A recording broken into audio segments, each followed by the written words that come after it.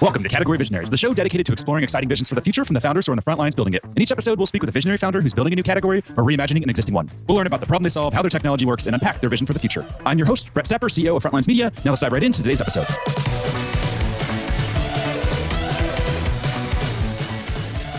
Hey everyone, and thanks for listening. Today I'm speaking with David Johnson, CEO of Dexai, a kitchen robotics platform that's raised over $12 million in funding. David, thanks for chatting with me today. Brett, it's great to be here.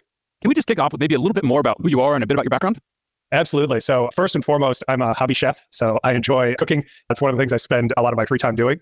But that's coupled really with a background, a technical background. So I did a PhD in physics, was building atomic clocks and the world's most sensitive accelerometers before I decided it'd be a lot more fun to get into the hospitality industry and take my hobby of cooking and combine it with knowledge of robotics and automation and build a solution that was able to prepare meals for people using the same ingredients and the same utensils that they already know and love. What's your go-to dish, or what are you most known for making? So I like doing a salmon with a maple lemon glaze, actually. Really quite good. It's not too strong, really lets the fish sort of shine through, but it's also pretty fast to make. And it's a go-to for busy nights as well as when I've got a bit more free time. Where did the passion for cooking come from? Were you just doing this as far as you can remember, as long as you can remember, or where did that come from? Oh, well, actually, probably from my mother, actually. She was really a big home cook. Yeah, and then, I spent a lot of time eating home cooked meals and then eventually just wanted to continue that because I was, unable to really find, I'm sort of a big guy and I like to eat a lot. I wasn't able to get what I wanted from being able to buy it, eating out, and that meant cooking for myself and then really engaging in that passion. A few quick questions that we like to ask, and the goal here is really just to better understand what makes you tick. First one, when it comes to books, are there any specific books that have had a major impact on you? And how we like to frame this, we got this from Ryan Holiday. He calls them quick books. So a quick book is a book that rocks you to your core. It really influences how you think about the world and how you approach life. Do any quick books come to mind? Yeah, that's a great question and not one that I get usually asked. So two that sort of come to mind right off the top of my head. So 100 Years of Solitude by Gabriel Garcia Marquez, which is this sort of crazy magical realism, novel that kind of flips everything that you think about on its head. And, it takes the fantastical becomes commonplace and commonplace becomes fantastical. And everybody sort of gets a different thing out of it. But it also points to the inescapability of history, or just this idea that people are always what came before is really dictating what comes after. And it's incredibly, his history doesn't always repeat itself, but it often rhymes, as folks say. And I think that's a really good lesson. The other one, which is really also kind of similar to that, is A Wild Sheep Chase by Murakami, which is another one of these, I guess it's kind of similar theme of this strange reality bending stories. But then the takeaway from it is everybody kind of has their own interpretation. And almost the theme of the book is that everybody can read the same thing, but then they're chasing down different ideas or different themes which are presented. And even when people have the exact same facts or words in front of them, they come up with different things which are important or different things to focus on. And that's an important lesson for life. I read a lot of books, and very rarely does a guest come on and suggest a book or say a book that I haven't even heard of. You just named two that I haven't heard of. So really looking forward to digging into those. Those sound awesome. That's great. Well, 100 Years of Solitude won the Nobel Prize in Literature in the 70s, I think. So that one you should definitely check out. Nice. I'll do that. What about inspiration when it comes to founders? So are there any specific founders that you either know or you follow that you've just been really inspired by? Yeah, that's another actually really great question. And another hobby of mine, I guess, is I'm a pilot. And so immediately what comes to mind are aviation founders. And so there's the guy, Igor Sikorsky, who founded Sikorsky Aircraft and was the inventor of the first modern helicopter. So whatever we think about helicopters, he built the first one. So above and beyond being a technical founder who designed, 20 odd different types of aircraft, when he designed the helicopter, no one knew how to be a helicopter pilot, right? It was the very first one. And so he became the first helicopter pilot. And, there's a great photo of him on the first helicopter flight, sitting there in a bowler hat, in this crazy contraption flying a helicopter. And it's you talk about the ability to just get it done at risk to personal safety and venturing into the unknown. How much of your time do you spend flying then? Are you flying once a week, once a month? Not since starting the company. Maybe I've flown less and less since founding the company, unfortunately.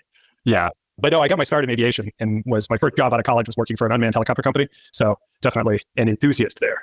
Are you surprised that you ended up being a founder, being a CEO? Take us back to your mindset when you were 15, 16, 17 years old. Was that in your mind that this was someday going to happen?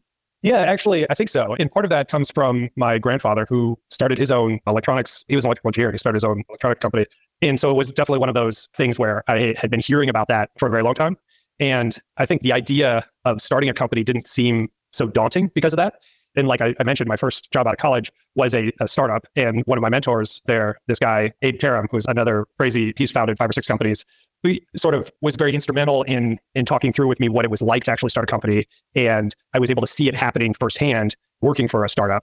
So that I think made it seem much more attainable because of that. And maybe in hindsight, that could be a little bit of rose-colored glasses, not seeing all the difficult sides. But yeah, I think it was something that I've always thought about doing and figured I was going to do. Well, let's switch gears and let's talk about what you decided to do. So can you tell us about the problem that Dexai solves? Absolutely. So we all have to eat. That's part of the universal human experience. And most of us have prepared a meal at one time or another. And eventually, after you've prepared enough meals, you start doing things over and over and over again, which are repetitive and are really not the fun or engaging parts of cooking. And so the first idea here was like, hey, how can we build a robot which does the boring stuff? Like the things that you don't want to do day in and day out.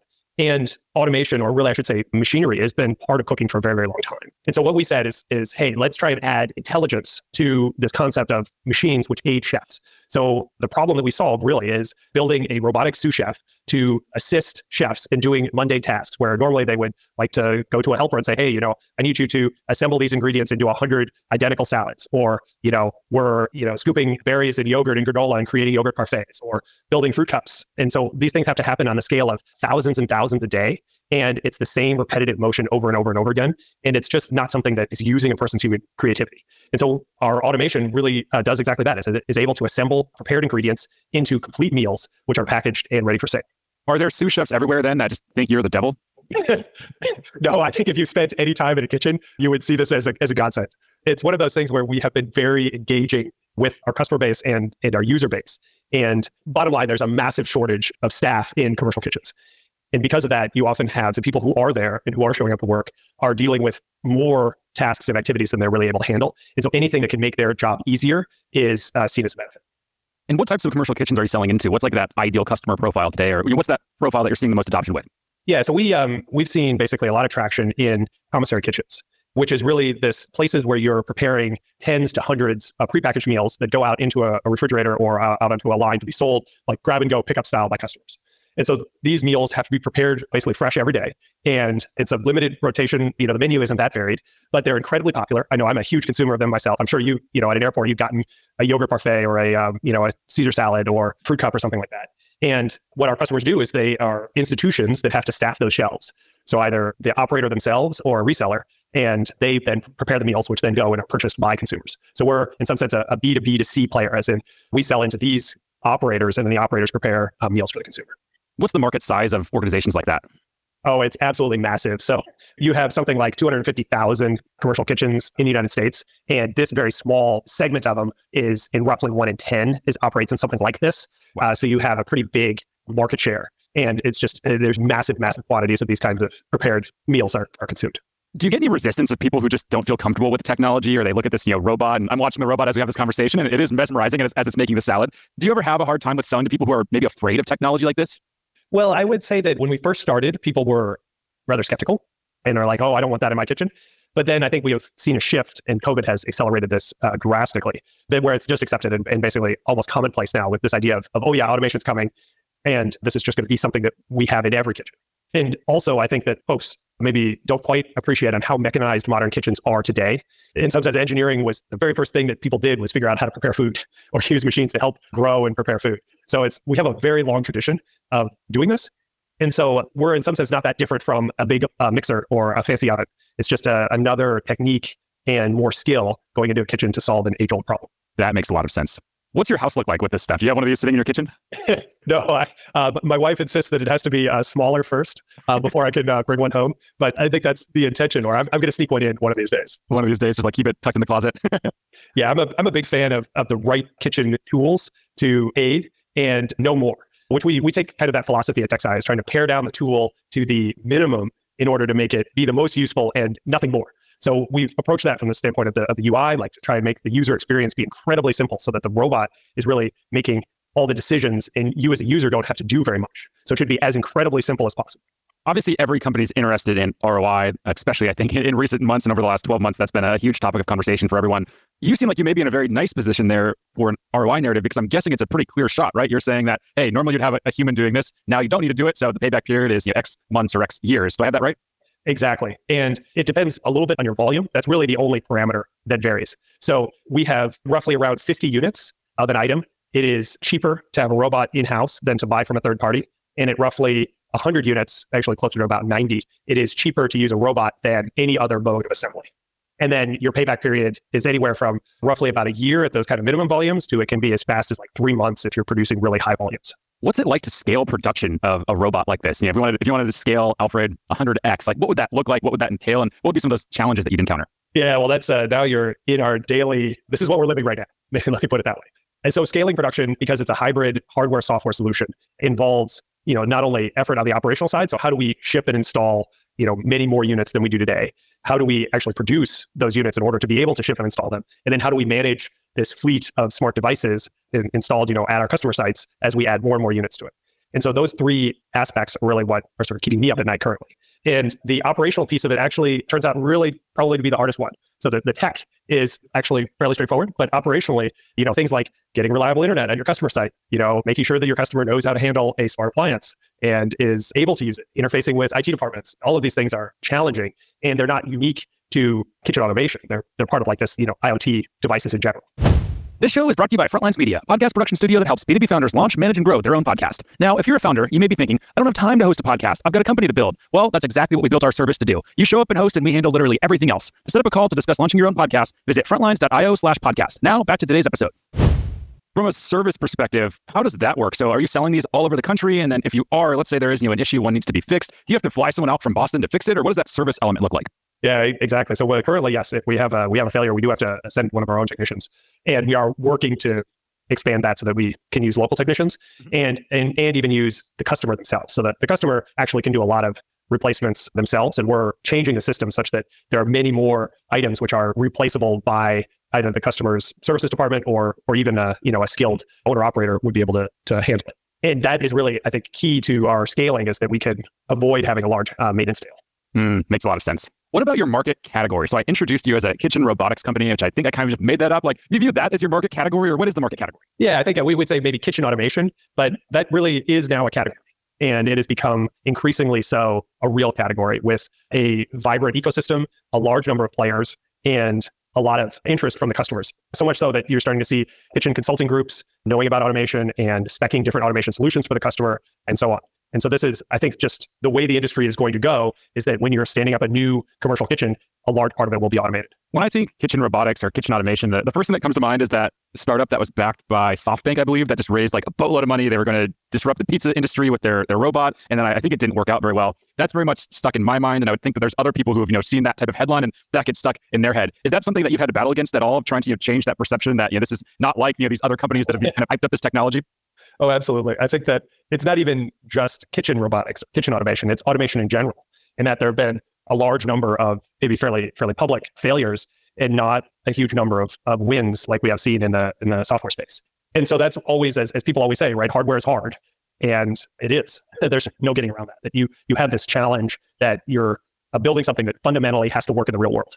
And there's benefits to that, in that we all live in the real world. We all have to eat. This is the space that we occupy. So there's limitations to what software can do for us. So fundamentally, like, hardware is required as part of the human experience, but it does make for a more expensive journey, for sure, when you're building devices that go into the customer site. From my conversations with VCs and other founders, they say that they're just seeing a big shift right now, where maybe 4, 5, 6 years ago, VCs didn't want to back hardware. They were generally afraid of hardware, but I've heard that's changing now, and hardware is cool. Everyone wants to be doing hardware. Is that something that you're seeing as well? Have you seen that shift? I mean, I think we've always been fortunate to have supportive and really excited backers who believed in our vision.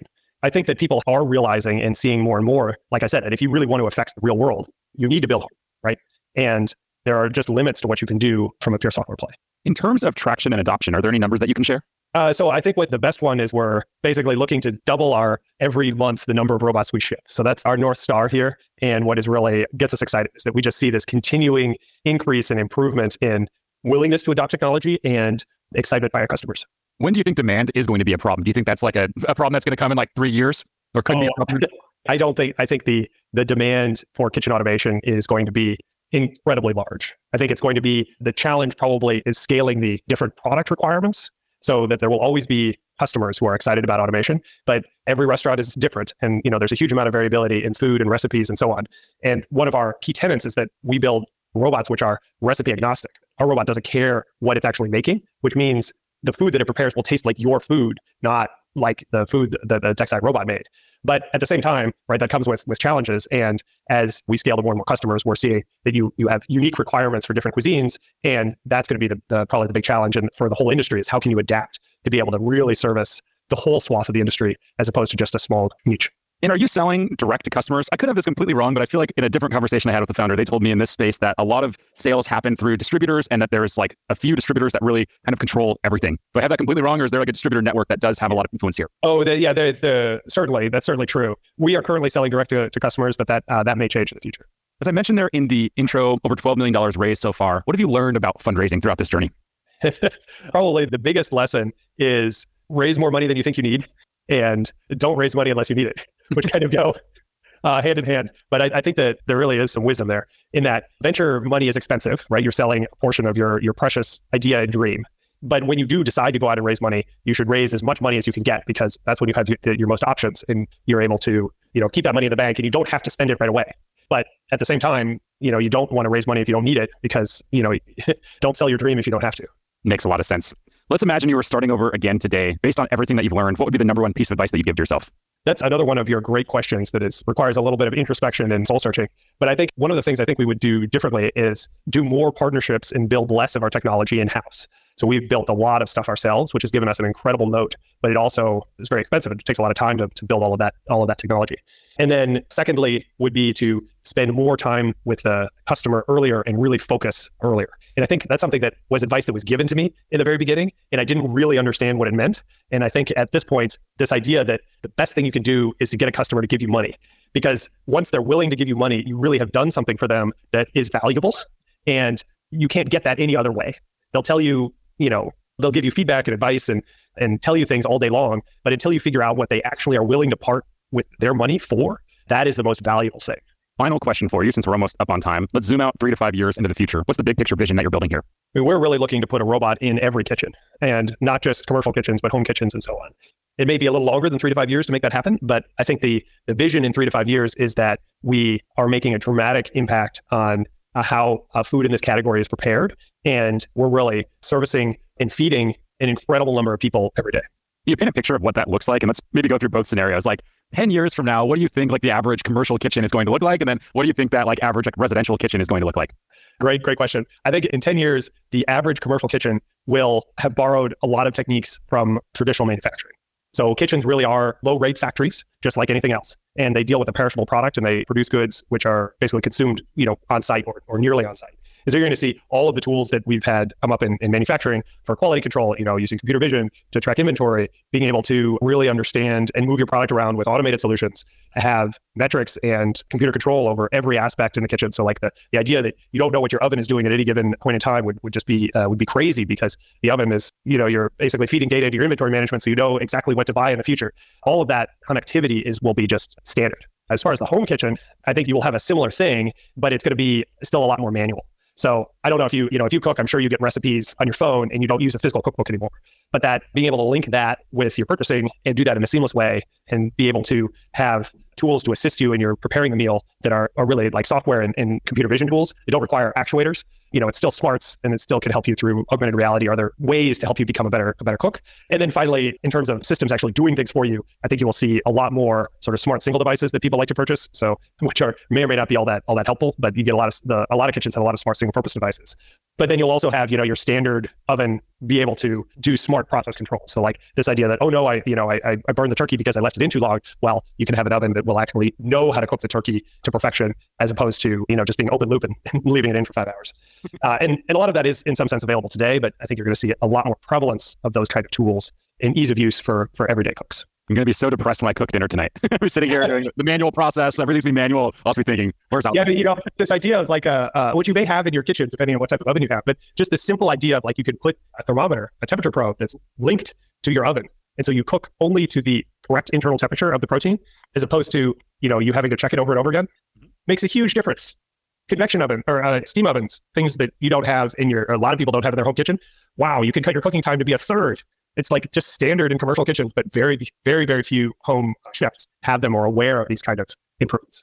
Very random, but I got an air fryer like 6 months ago, and that's like one of my favorite things I have in the kitchen. And I just thought about like, how did they pull that off? Because isn't it just essentially like a convection oven? That's all it is, but they rebranded it as an air fryer. And everyone I know, like they love their air fryer. Like you normally won't talk about appliances in that way, but people love their air fryers and live by them. So I think it's a fascinating, just from like a marketing perspective, what they managed to pull off with that category. Oh, absolutely. I mean, you have things like, that's what I mean by this rise of these, what I call these special purpose or single purpose devices. So like Instapot, air fryer, you have these fancy, well, there's so many different home coffee machines. People have like home roti machines and pita machines and bread makers and all of these things. So we will see more and more of those, and they'll get smarter and better. But I think and this is sort of our philosophy at Dexai, is we want to see more of a convergence. So rather than having to have a single purpose machine for absolutely everything that you do, how can you make your multi-purpose devices smarter such that they give you the same flexibility of like a single button press and you get your meal, but it can do that for many different meals and you don't have to clutter your counter with 100 different appliances. That's so cool. All right, David, we'll have to wrap here. Before we do, if there's anyone that's just following in and they just want to follow along with your journey as you build and execute on this vision, where should they go? They can find Dexai on LinkedIn, Twitter, Instagram, and our website, dexai.com. Are you actively tweeting at all? Where can people find you personally? They can find me personally, actually, probably easiest on LinkedIn. David Johnson. Just a couple of them. Kidding, I'll link to it. No, that's David M.S. Johnson. But yeah, that's one of the problems with a common name. David, thanks so much for taking the time to chat. This has been a lot of fun. I've really enjoyed it. I know the audience is going to as well. So really appreciate it. Yeah. Thanks for having me, Brett. No problem. This episode of Category Visionaries is brought to you by Frontlines Media, Silicon Valley's leading podcast production studio. If you're a B2B founder looking for help launching and growing your own podcast, visit frontlines.io/podcast. And for the latest episode, search for Category Visionaries on your podcast platform of choice. Thanks for listening, and we'll catch you on the next episode.